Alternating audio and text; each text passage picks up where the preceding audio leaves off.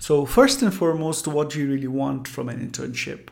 Do you want to specialize in a specific design discipline? It could be UX design, it could be prototyping, it could be UX writing. So what's that one thing that you want to do? I think figuring that out is the most important thing before you start getting into an internship program. And then you also want to learn how to work in a company and build a professional experience, because a lot of the time I've seen designers, they are very, very skilled, they are very creative, they're very good with what they do, but they're not very well seasoned in terms of how to work in a company with a team. A company would work in a slightly different way compared to how you would work as a freelancer, because a company has a clear process. It has people who are dependent on your work, and there's also a deadline. There's also getting along with others, how to get work from others, how to give work to others. So that's also one thing a lot of people want to learn when they are starting off, because design itself is a very collaborative process. You have so many stakeholders who are part of this design process. So how would you, as an intern, balance all that? I think that's a super important thing that you will learn at an internship. And also learning soft skills like design communication or research methodologies. These are not direct deliverables as in design, but knowing how to communicate a design is, I think, one of the major underrated skills. A lot of people don't know. You've done a good design, the design looks good, but how are you going to present it to your stakeholders? How are you going to tell a story around it?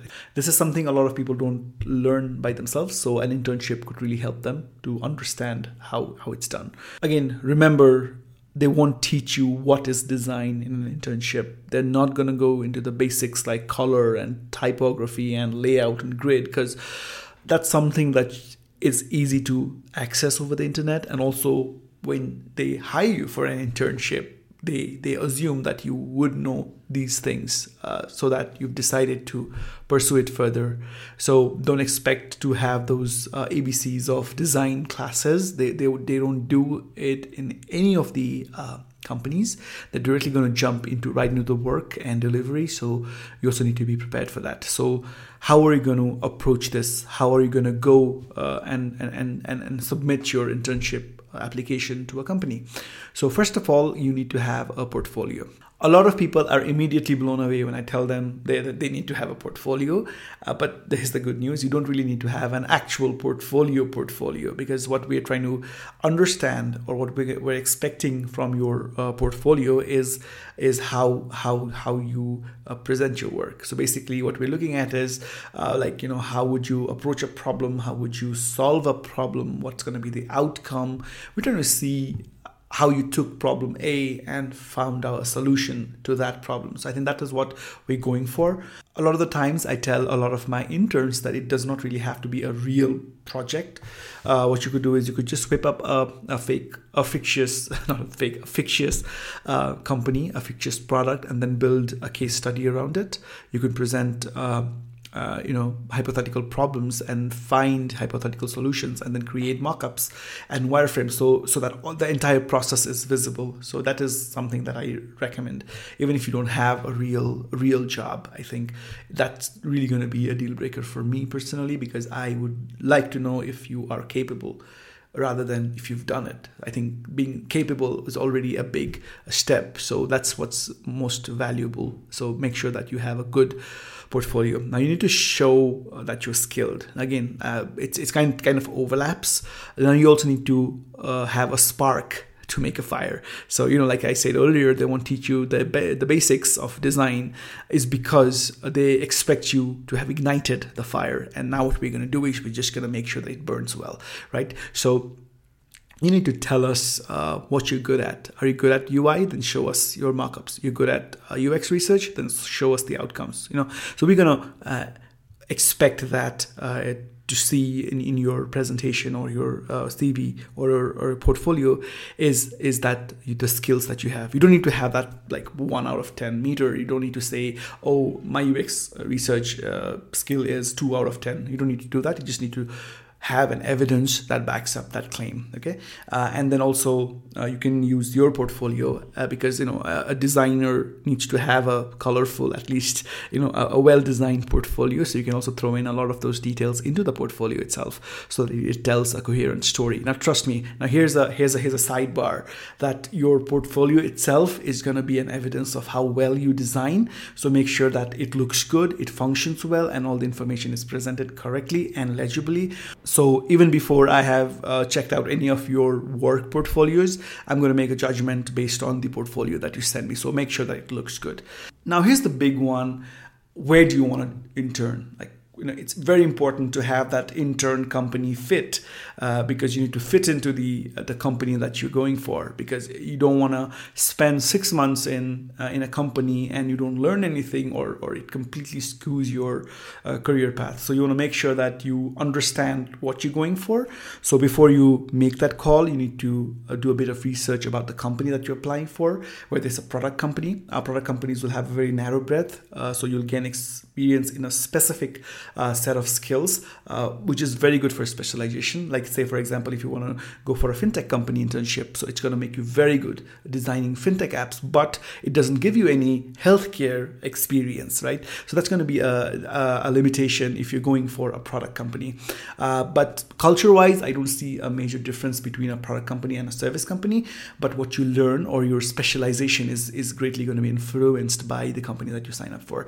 Or if you want to do a service company, it's going to be slightly different, because it's going to give you a lot of experience on a host of different products, because service companies have all kinds of projects. Like the company that I work in works in healthcare, also does edtech. We also have fintech, and we also have other ML and AI. So the breadth is pretty wide. So it's your call. If you think that's something that excites you, then you should also try to do that. And also, service companies will give you a lot of experience with communication and management, self-management, team management, all that stuff, because what you're also learning is how are you going to work with a team, how are you going to perform your daily job based on somebody else's work. So I think that's going to happen every day at work.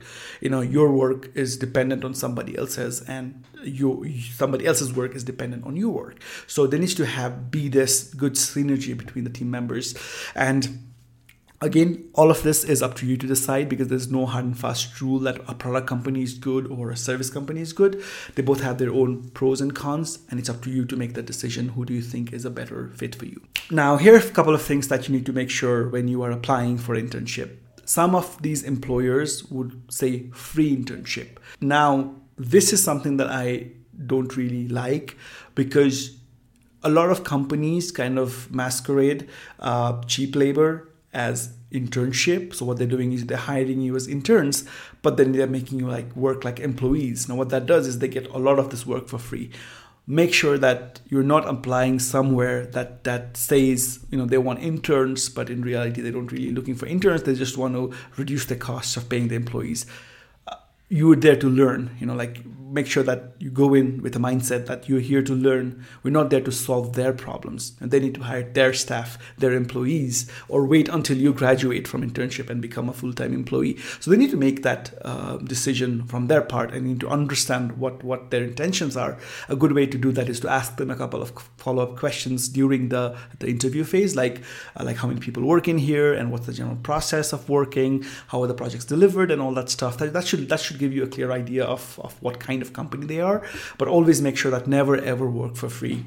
Free internship is really, really counterintuitive. It's not helping you, just helping them. So you make sure that you're aware of that, and don't expect a huge income. You won't be able to buy a new MacBook Pro the second month you become an intern, because the payment that you're getting, even at paid internship, is a reward. It's not a salary. You're not getting a salary. You actually, they're appreciating the time that you've invested to learn, and as a gesture, they're providing you with a reward for learning.